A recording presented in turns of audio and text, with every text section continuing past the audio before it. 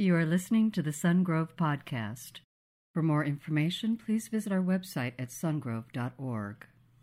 When you see things that are hard around the world, in our country, when you see injustice, when you see things that aren't fair, when you see things that are just painful, when you see suffering in a developing nation and with people who should be cared for, but they aren't, it just adds up. And it feels like this year has just been a year that adds up, doesn't it? Doesn't it feel like that somewhere in your heart? Like when you see enough headlines, it adds up. When you face enough chronic disappointment or suffering in all of its forms, it adds up in your heart. When you want to print a t-shirt that says, I survived 2020, but somewhere back in the back of your mind, you're like, I'm hoping if I were to print a t-shirt like that it doesn't have to have 2021 on it. We're just not sure. We're living in uncertainty, and this worry and this uncertainty in our lives adds up, and it's magnified by all the tragedies, by the injustices that we see, by the traumas that we're trying to process through. They add up. And what I want to talk with you about today, and why I believe you and also I need this sermon, is that our soul is crying for deep union with God. In times like these, we're crying for more than just faith. In times like these, we're crying for something more, a deep, personal, walking union with God that carries us through hard times. And we've got to look at the words of the Bible and the people who lived real lives and faced real experiences in the Bible. And we have to say, how did they make it? How did they find hope in the midst of hardship? How did they not lose heart when it just all adds up? How did they do that? And so we're following in the book of Acts, we're following Paul, Silas, Timothy, and others in the book of Acts. And in this chapter, they're moving about the known world. And I want to show you a map here. In this map, you're seeing that they traveled from Lystra all the way to Troas. So that's where they've traveled. And in this chapter, we get introduced into who the characters are. We've got Paul, we've got Silas, we've been following them. But now we're joined by Timothy, and we're joined by Luke. Now, I want you to understand who that is. This is Luke. Luke is the author of the book of Luke in the New Testament, but he's also the author of the book of Acts that we've been reading. And what happens here, he enters the story for the first time. Don't you love that when the creator enters the movie, or when the author enters a story and inserts themselves? Well, this is not just a story, this is reality. These are real things. And Luke is going from being a doctor who is basically taking cares and pains to write the very true account of what has happened in the launch of the early church. Luke investigates Jesus, the person, the life of Jesus, and the eyewitnesses who saw it. Now, Acts is the launch of the early church, and I love it because right here, Luke is moving from I'm investigating what happened to I am a part of what's happening. I was there. And so as we're reading the book of Luke, reading the book of Acts, all of a sudden his narration goes from this happened to that happened to now we were there. So this isn't just some historian. It's not just an investigator. He's an actual eyewitness. And so in Acts chapter 16, verse 9, it says, during the night, Paul had a vision of a man in Macedonia standing and begging him, come over to Macedonia and help us. And after Paul had seen the vision, he says, got ready at once to leave for Macedonia, concluding that God had called us to preach the gospel to them. So isn't that beautiful? It moves from they to now we. Luke is actively involved in this part of the missionary journey of Paul. So they go. They had gone from Lystra to Troas. Now they see this vision, and they're going to move in the second map from Troas all the way to Philippi. And that's where a lot is going to take place in this chapter 16 of the book of Acts. And Acts 16, beginning with verse 14, says they're now in Philippi. One of those listening was a woman from the city of Thyatira named Lydia, a dealer in purple cloth. And she was a worshiper of God. The Lord opened her heart to respond to Paul's message. When she and the members of her household were baptized, she invited us to her home. If you consider me a believer in the Lord, she said, come, stay at my house. And she persuaded us.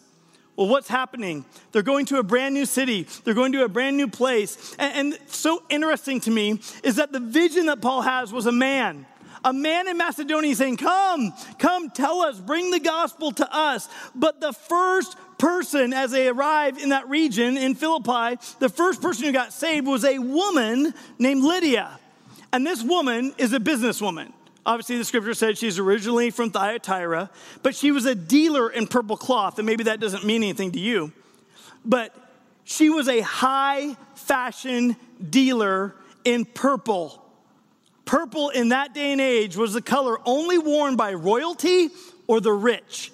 So this woman is a successful businesswoman. This woman is making an impact. She is a one who's providing that for fashion, people, and for rich people and the famous people and the royal people.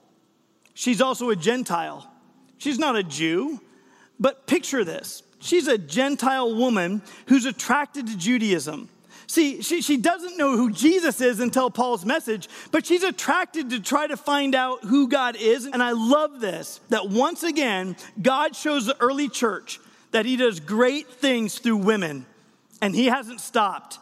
God is still doing great things in the lives of women and the lives of men who follow him. Now note, though this businesswoman, she's at the place of worship, which would be the place of worship where the Jews would go, but this businesswoman has closed down her trade on the Sabbath in order to seek God. That's pretty significant when you don't actually know God yet, but she has a heart to know God. Well, what does it say? The Lord opened her heart to respond to Paul's message, and God does that. God does things to open people's heart to respond to his message. So as a believer in Jesus Christ, people like you and me, we ought to be on the lookout for people who are currently open to Jesus. Be on the lookout that God is going to begin to awaken a desire in people's heart, and they're going to be open to the message of Jesus. And he's called the people of Jesus, who are to be a witness, and those who speak about Jesus, that God is going to open people's hearts, and we're to look for those who currently are open to Jesus. Let me tell you something. There is nothing like a worldwide pandemic for people to become open to the truth. See, people even who were formerly totally disinterested in Jesus, not interested in faith or the gospel or church, all of a sudden have begun to have their hearts opened in the crisis of a pandemic to find out more on what the truth actually looks like. I mean, you want to know why I think people are so crazy right now? Because our world's gone mad, right? Why are people so crazy right now? They've got a long list of reasons to be crazy, but let me tell you what I think the core is. I mean, people are panicked, they're angry, they're harassed. They literally believe, this is why I believe our world is crazy. People literally believe that this life is their one shot. It's all they've got. And so this life, the one life they have, that's all they've got, they believe that this is their one chance and that this is their life and that the world is destroying it. The world is crashing around them. It is burning, in a sense, it around them. And they're so frustrated, they're so angry, they might not even be able to put words to it, but it's because they don't have hope beyond this life. They believe that this is it. And this one life, this is my one shot, my one chance, and it is disappointing me, and there's suffering in this life, and it doesn't fulfill me, and there's got to be something more because my one chance, my one hope is being destroyed around me. And let me tell you, when that happens and people come to that awakening, God begins to open hearts to respond to the gospel. They're looking for hope, even if previously they were totally disinterested. So what do you need to do? Be on the lookout for God opening people's hearts to Jesus. Why? Because he's the way. He's the legitimate way. He's the truth. And he's the life. And when I say the life, I mean more than just survival. I mean, he is life. So what happens? Lydia receives Jesus as Lord, as does her family. They're baptized. And then she promptly displays the Christian trait of hospitality. Listen, I believe that a woman who is fully committed to the Lord is a powerful force for him in her home and in her work and in her community. And we see that in the life of Lydia. Now, this woman, Lydia, is contrasted in Acts chapter 16 to another woman. This woman's not a high fashion businesswoman. She's a slave. This woman doesn't have it good. She's basically being trafficked by her owners to make money. And she was owned by these people. She is said to have had a demon in her who would tell the future. And so her slave owners were trafficking her. She gets none of the resource, none of the money. She's a slave, but she's making money for her owners because by the spirit of a demon in her, she's able to do fortune telling. Literally, the Bible says that she had the spirit of Python in her. And she was leveraging this demon to be able to tell the future. And so in Acts chapter 16, it picks up. Once, Luke writes, when we were going to the place of prayer, we were met by a female slave who had a spirit by which she predicted the future. She earned a great deal of money for her owners by fortune telling.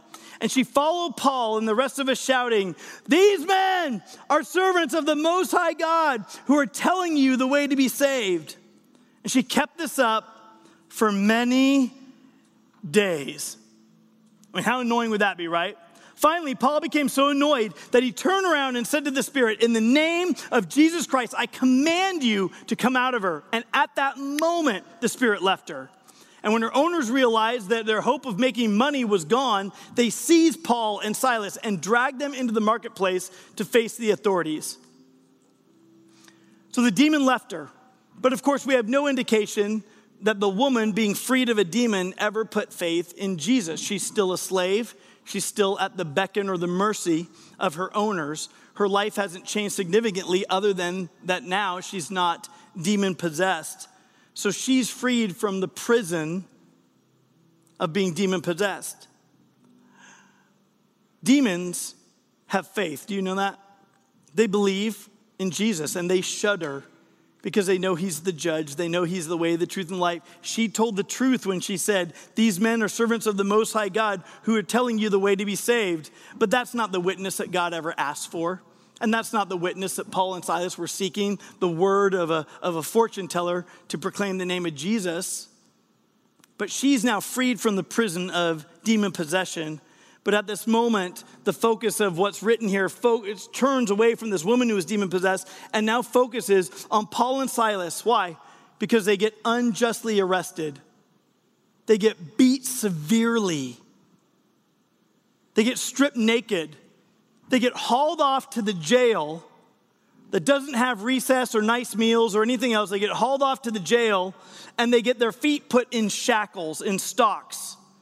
So the woman is freed from being demon-possessed in the prison of demonization, but Paul and Silas are now the ones imprisoned. Like, how painful is that?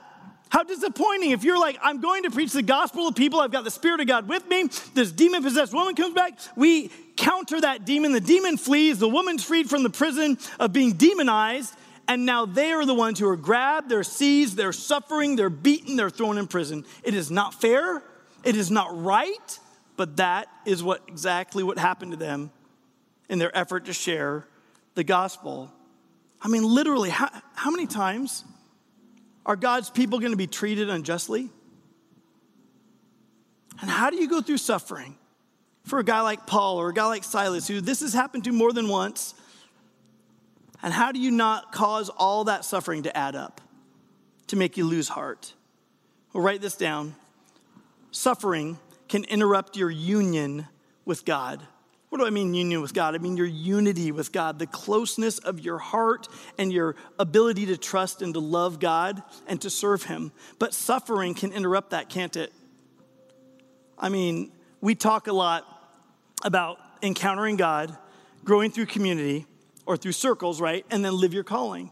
And what we mean by that, if you were just looking for those three as a checklist, that literally is you just trying to become a better person. I'm just going to try to encounter God. I'm going to grow through a circle. And I'm going to try to serve. I'm going to live my calling. I'm going to try to serve. Well, that's just you becoming a better person. But your soul wants something deeper with God. And we mean much more than that in your walk with God. We want you to experience a deep union with God, that for all of us, we encounter God to come to faith, but we want to continue to encounter him every day. We want to walk with him. We want our soul to have a deep union with him. Of course, we want to know the Bible deeper, and we want to grow in our faith in that way, but that's faith. What I'm talking about is your soul having a deep connection, a deep trust, and a union with God. We want that. So what do we mean? We mean encounter and keep on encountering. Don't just have faith, but have a deep union with the source of your life. Why? Because, let's just be honest. I've got faith in my surgeon, but we don't vacation together. I don't really know him. So you can have faith, but it doesn't mean that your soul is having a deep union with God, and especially when times are difficult or times are trying. So not just serving, not just believing somehow, and not just having a one-time experience with God, but truly walking with God to allow your soul to have a deep union with him, to be in deep unity and union with him. But let me tell you, I believe that is absent in so many people right now. It's why so many people are dry right now. So many people are depleted right now. So many people are lonely right now, because simply having faith isn't the same as having a deep union in your heart with God. I mean, wherever you are right now, well, here's what I want you to do. This is going to be interactive, so if you're at home or you're at work or you're watching on a mobile device, unless you're driving, here's what I want you to do. Right now, what I want you to do is I want you to take your palms, I want you to put them together like this, kind of like a high five. You just high five somebody like that. This means hey, God, I got you. I'm just high fiving you. Yeah, good job, right? But it's way different between high fiving and opening your hands, spreading your fingers apart, and doing this. Do this with your hands. This is a deep union. This is less easily broken. It's not just a high five with God. It's a deep union with God. And that is what your soul is longing for. God, attach me to you. Let me walk with you. Let you be the source of my life, in a life that all these other things will deplete from me. See, the enemy loves to use suffering and chronic disappointment to break your union with God. He's going to come along. He's going to whisper some things to you. He's going to say, look how God failed you. Look how you are forgotten. And where is God in all this injustice? And it's very easy for any person to agree with those lies and begin to break union in your heart with God. You trust him a little less. You walk with yourself a little more. You rely on yourself a little bit more. You get a little jaded. You begin to feel it on the inside. So here's what I want you to do. I want you to write this down. Name what suffering has broken your union with God. Name it. That suffering that you're experiencing, it has a name. That suffering you experienced in the past, it has a name. What has been eroding your union with God? Because suffering in all its forms and chronic disappointment will erode union with God if you're not careful. So we got to be careful to write it down, to name the suffering that God has walked us through, but the enemy wants to use against us to turn against God. See what happens like a tree burned in a wildfire, or a tree that has actually just been eaten by bark beetles. Both of them are dry. And maybe for you, your union with God has been broken. Maybe it was a big one-time suffering like a wildfire. Maybe it's just you just feel like I've been eaten up by bark beetles. But either way, suffering begins to erode your union with God. So we want to name what it is. Write it down. Maybe it's the loss of your daughter. Maybe the suffering you experience is the betrayal at work, or your chronic back pain, or the loss of your senior year, or the disappointment of your relationship, or just ongoing relentless injustices in our world. Maybe it's the loss of your freedoms, or it's a sudden trauma that you've experienced. Name it. Write it down. What beating has your soul taken, and what prison did it throw you in? It has a name, and it's good for us to write it down. So how do we heal? How do we restore the union of our soul to God? How do we trust him again and believe him again and walk with him again? How do we counter the lies and the whispers of the demonic forces who are bent on your ruin? How do we fight back with that? Well, I believe Acts chapter 16 gives us some insight. Let's look at what Paul and Silas did after being beaten and unjustly arrested and thrown in prison. It says about midnight, Paul and Silas were praying and singing hymns to God, and the other prisoners were listening to them. Well, of course the other prisoners are listening to them, because it's really the last response you'd ever expect. The other prisoners are listening to Paul and Silas with bruised lips, with bleeding cuts, with sores that are not cared for, who are naked and tied up in stocks. They're listening to them singing hymns and giving praises to God. And I guarantee you, every prisoner in that jail is thinking back to their experience of being arrested and thrown in jail, and not one of them is going, did I pray? Did I sing praise to God? This is very different. And we begin to see what Paul and Silas are doing. Think about it. How much suffering and loss and dreams, shattered dreams, disappointments were wrapped up in that prison? A lot of people in that day and age unjustly thrown into prison, unable to repay debts that they could never pay because they can't work because they're in prison, so they know this is it. Other people who are facing being justly tried and thrown in prison, but regardless, they had hopes and dreams that are now disappointed. So here's Paul and Silas in a prison of broken dreams with all their fresh wounds, and they're praying and they're singing, and in doing so, they're attaching their union to God. And what does that do when they're attaching their union to God?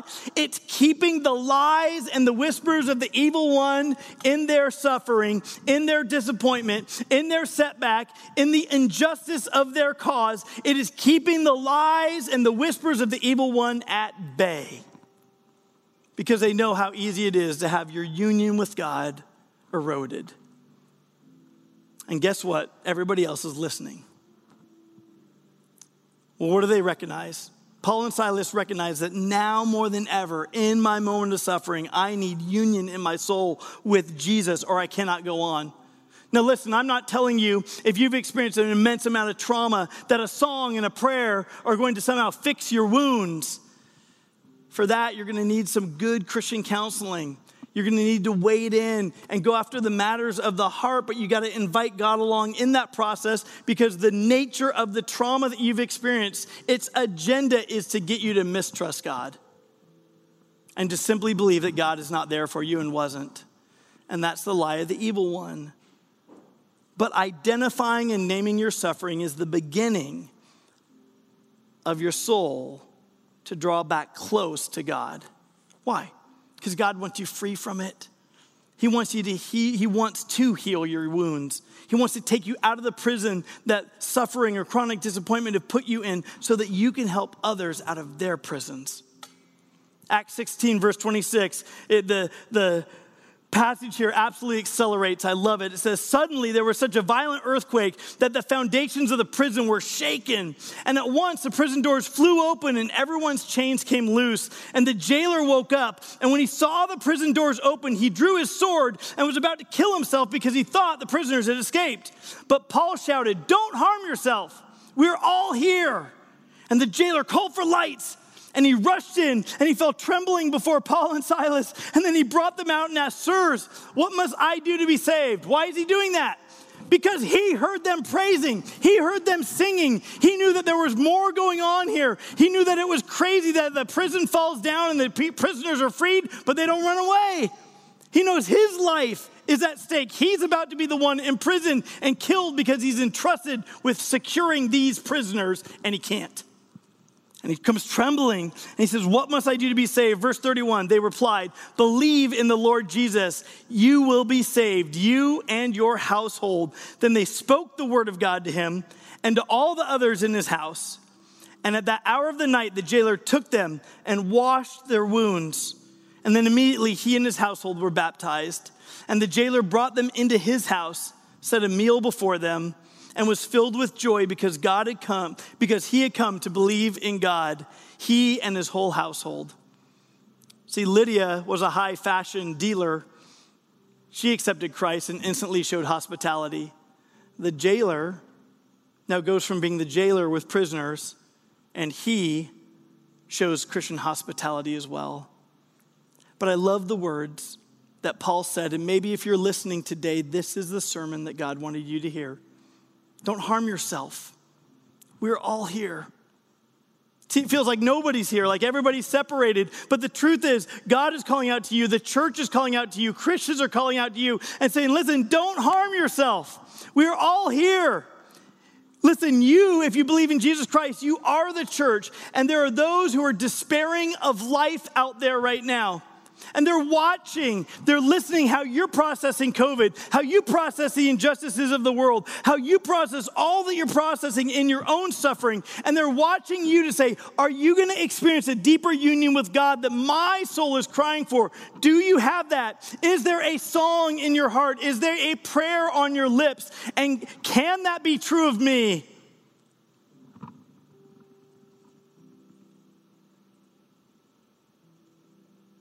They're looking and realizing that we have the hope of Christ.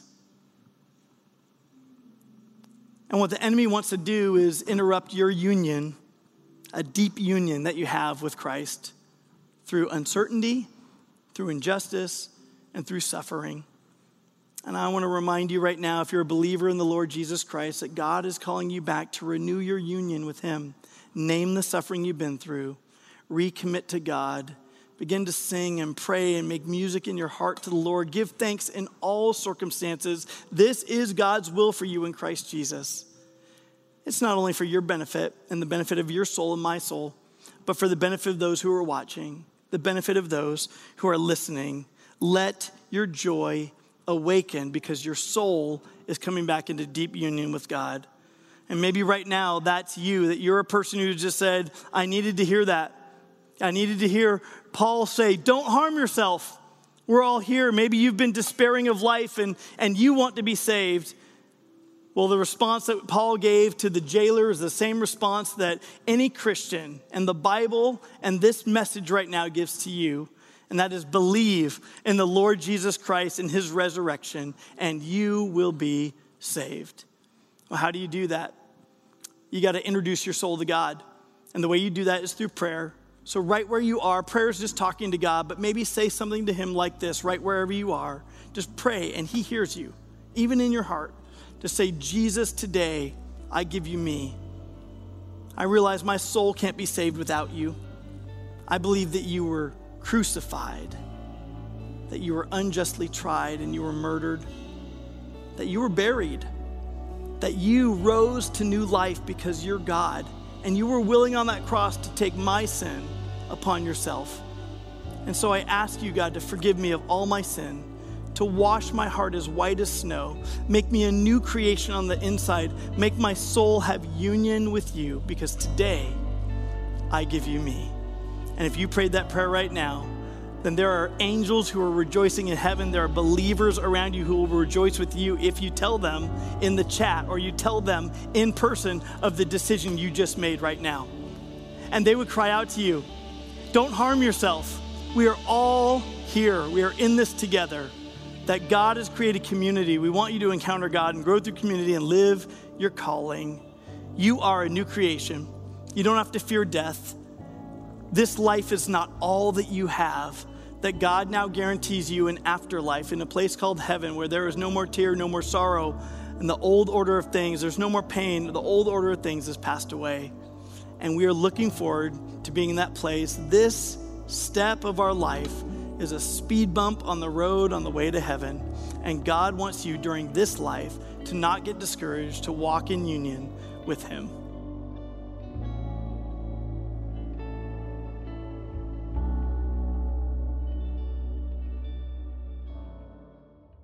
Thank you for listening to the Sungrove Podcast. For information on Sungrove Church, visit our website at sungrove.org.